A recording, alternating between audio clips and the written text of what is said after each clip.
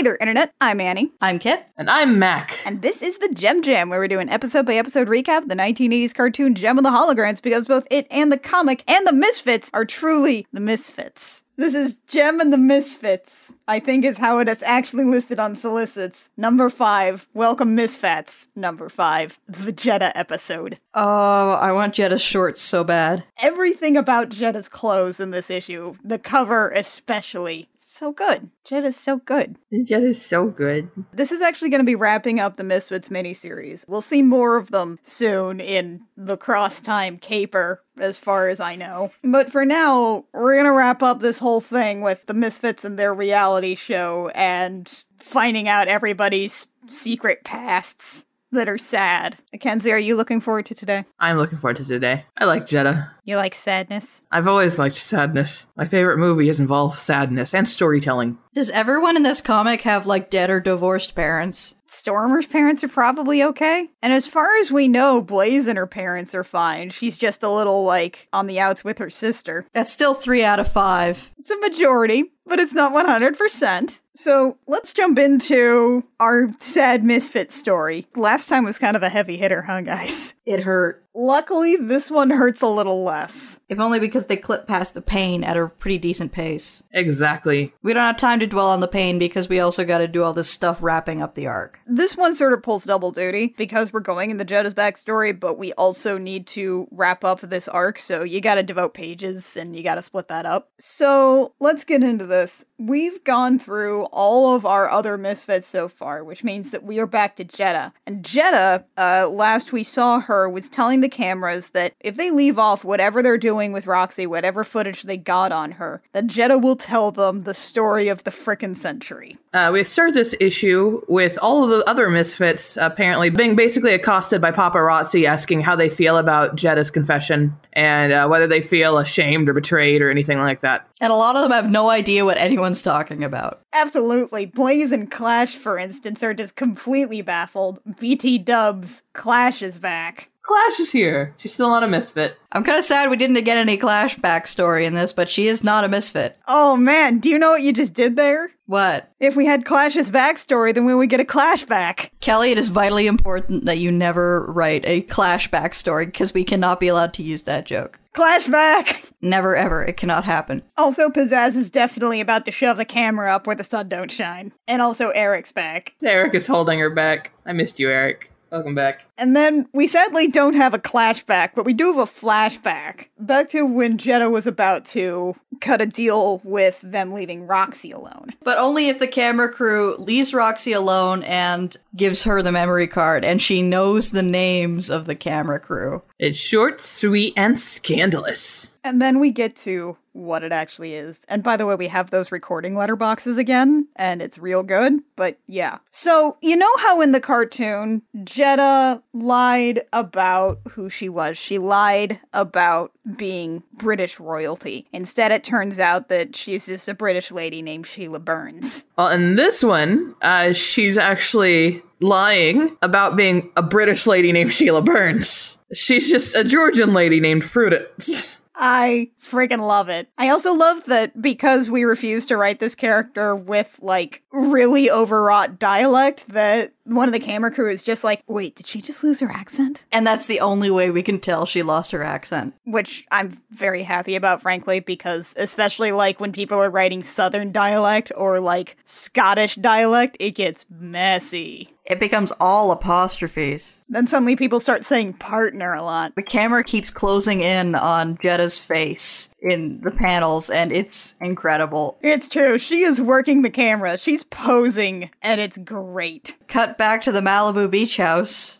Present day. And Pizzazz is screaming. As is her custom. Also, her hair is really short in this really cute bob, and I love it. Yeah, Stormer's hair is also incredible. She's got, short bangs and these huge ringlets that go down to her shoulders. Everyone's really cute. God, everyone's so cute all the time. And Pizzazz still has that, leopard print house coat that I need so bad. I like the idea of her storming off to go to the pool where Jeddah apparently is, then pausing mid-stride and saying, wait, is the film crew here? And they're apparently not here. They're meeting everyone at the soundstage today instead. And she says, good, that gives me plenty of time to murder her off camera. Roxy's eating a bagel by the pool, and there's Pizzazz. Jeddah! She yells. What in seven hells is this crap? Oh, so I guess that beastly episode aired, says Jeddah. It's also noted that even while talking about how she is not actually British, she is still talking with a British accent. What I love about these panels where Pizzazz is screaming at Jeddah is that you get the fiery background with the skulls, and the fiery background is so intense that it actually backlights Jeddah and Pizzazz. And I also love that immediately as we move the camera around to look at Jeddah, fire's all gone. You know, it's fine. It's beautiful. It's a bright, sunny blue day. Everything's cool. So we go to Baby Jeddah. Baby Jeddah and her mom.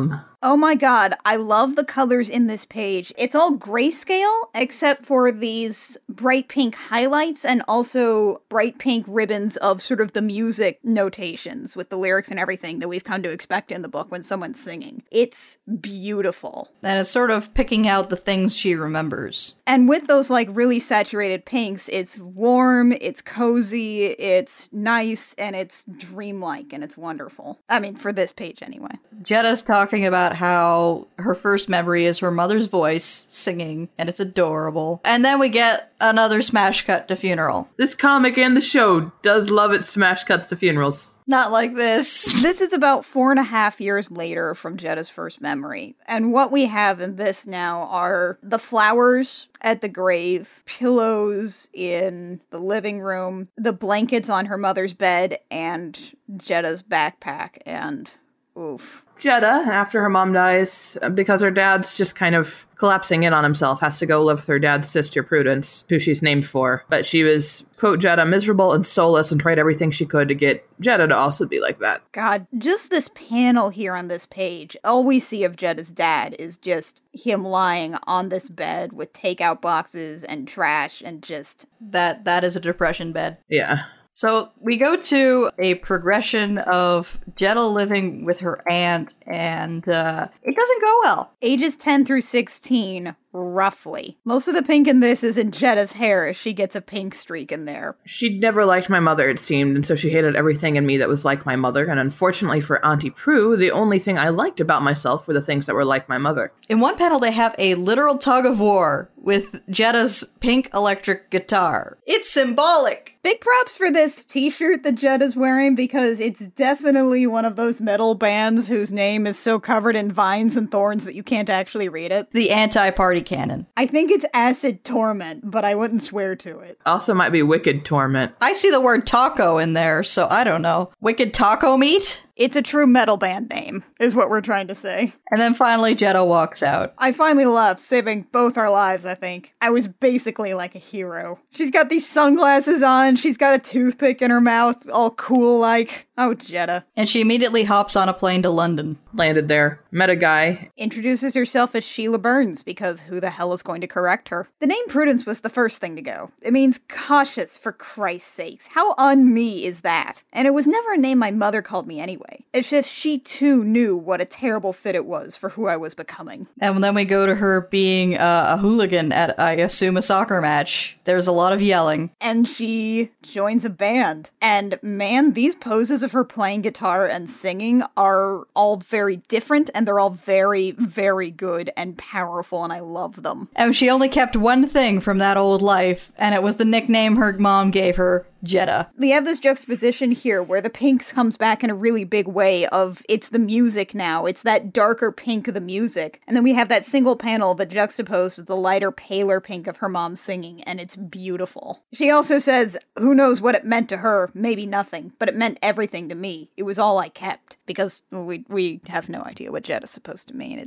Don't worry about it. Anyway, the Tinkerbillies come back to the States on tour, and Jeddah finds out her dad died that year, and nobody at the funeral even recognized her. And she's fine with that, actually. I have everything I need. I'm exactly who I want to be. Well, most of the time. I suppose we all have room for improvements. for tiny improvements, and she's got sparkles around her at that. And when she says, I have everything I need, she looks over her shoulder at the rest of the Misfits. No. And she says, all right, that's basically it. That's me. And then we look back at everybody else, and Stormer in particular definitely has tears in her eyes. Everybody else is getting there. Blaze is trying real hard to hold it in. Yeah, Blaze has her face squinched up in that thing you do when you're trying not to cry. Mad Mardigan watch. Oh, Mad Mardigan watch. Hello, Mad Mardigan. Mad Mardigan is an indoor cat. And Stormer says, why don't you just tell this in the confessional or do some interview or one of the talk shows? It'll go a long way toward people understanding why you lied. And Jeddah goes, it's none of their business. The world doesn't get access to that. You do because you're my friends and family, but I don't owe anyone a peek inside my personal life. And Stormer of all people, and Blaze as well, are both like, yeah, they get that. That makes sense to them. Pizzazz needs a little more coaxing, though. Yeah, so why tell them, she asks. And Jeddah's probably about to come up with some way to block, but Roxy steps up and goes, that was because of me. Roxy tells everyone that she can't really read. She talks about her breakdown at the gym and that they're pretty close to figuring out, but Jeddah sort of took the fall to give her time to deal with her, as she calls them, issues. What I really love is that before Jeddah, like in the lead up, when Roxy is saying, Jeddah told them to protect me to draw their attention from going on with me, Pizzazz is like, what's going on with you? I can't take any more surprises. And she definitely looks like she's about to cry too. Like, oh no, whatever's going on here, it's going to be too much for me emotionally to be cool anymore. So they all pile in on a hug. Oh my god, as soon as she admits it, they're just like, Roxy? And it's a big old family hug. Cue Eric walking out. The car will be here in an hour to take you to soundstage or you... Oh god, who died? I love that Eric's first reaction is to wince and hold his hands up in front of his face. This better not be the new Misfits. I can't handle tear-soaked hugging on a daily basis. I'm not managing Gem and the Holograms, for Christ's sake. And he refuses to participate in the hug despite being invited. I'm just saying I can feel the saccharin from over here. Everybody has tear streaks in their mascaras running, by the way. And they're all looking at him like, Eric, join the hug, Eric. Join us, Eric. They immediately cut to the new music video, which makes me think that they did manage to drag Eric into the hug at some point. Right, because we cut to a new music video, which, have we seen music videos in this Misfits series? I forget. I don't think so, no. We've seen them recording in the booth, but not a music video. So this is the first time we've really seen how St. Ange draws music videos, and guys, it's good. It's so pretty. I'm not totally sure what's going on. I know that Pizzazz has some kind of peacock shawl going on and a crown, but everybody's expressions as they sing are really good. I just can't get over, like, in all these pages of this music video, their expressions as they look at the camera are just incredible. They're angry, they're fierce, they're determined. They're not going to take your crap. It is everything that we know of the Misfits publicly, that just the fact that it's reinforced by, like, this big emotional hug out right before it just really reinforces how tight and intense they are. And I love that we pull back to see the screen that the music video is playing on, and the first tweet we get at the bottom is from Mooncalf0019. Lindsay's back! Hey, Lindsay. Oh man, we've only seen Lindsay like once before, and that was the first time the Misfits were introduced on their show. Drop everything, Lindsay's show is on. And speaking of the first time we saw them, a bunch of the Misfits are back in outfits that mimic their original outfits as they showed up in both the cartoon and the show. Yeah, Pizzazz has like the zebra print sash. Stormer's got like the sort of one-shouldered pink shirt going on and that orange flower in her hair. Even Jeddah's outfit looks a lot like the one that she was introduced in her profile. Basically, that was their new song, Not for the Faint.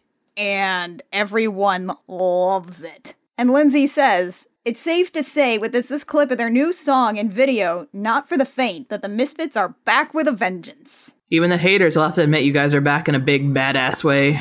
And then she says, can you tell us what's next for the Misfits? And Pizzazz says, actually, yes, we've got another big announcement. All the Twitter handles on here are really good. I especially enjoyed Truth Bob 099. Anyway, Pizzazz is like, our single will be available to download in its stores everywhere next week. Music stores don't exist anymore. Target has CDs. Yeah, Walmart does too. Storms everywhere next week, courtesy of our brand new label, Misfits Music.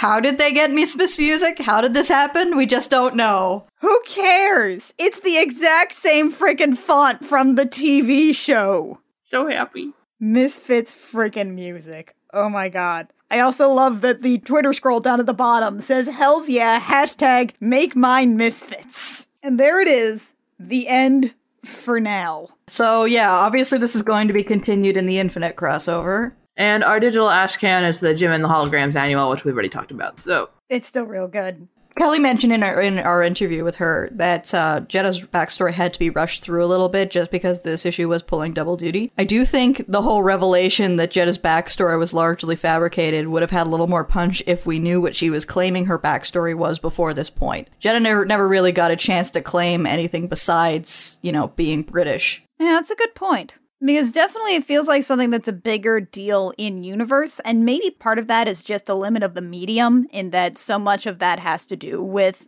how Jetta sounds, and we have to make that up in our heads. And it's not like when she switches back to American English that she affects this really over-the-top drawl. Thank God for that. Or starts calling everybody darling. I do want to get at least one bless your heart from Jetta. Oh, yes, please. The most laser targeted of bless your hearts. So that was our 5-issue Misfits backstory story arc. You guys, this was an emotional roller coaster.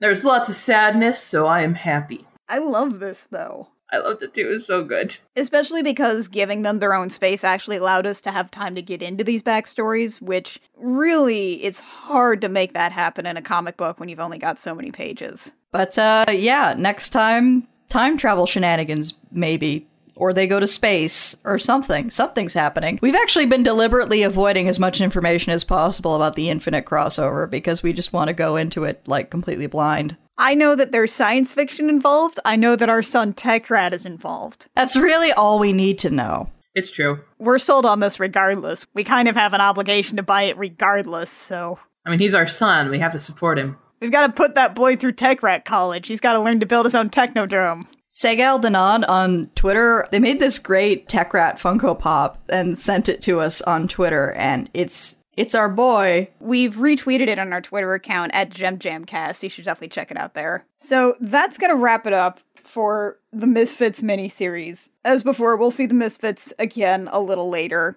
with St. Ange still, so she'll continue on for art for the series, which I'm very happy about. And that will do it for us as well. The Gem Jam comes out every Sunday on iTunes, SoundCloud, Stitcher, and YouTube. You can also find us on Twitter and Tumblr. We are at the Gem Jam just about everywhere except on Twitter, where we are at GemJamCast. If you like what we do and you want to support us, a like, rating, review, subscribe, comment wherever you find our podcast. It's always really helpful. Really helps our metrics, helps us get discovered more, makes us feel good about reading sad comics about rock girls. If you want to support us with money, you can do that at patreon.com/thegemjam. For a couple bucks a month, you can help support not only the Gem Jam, but our other projects like I Will Fight You, which has some very good episodes. And by the way, The Mummy's out.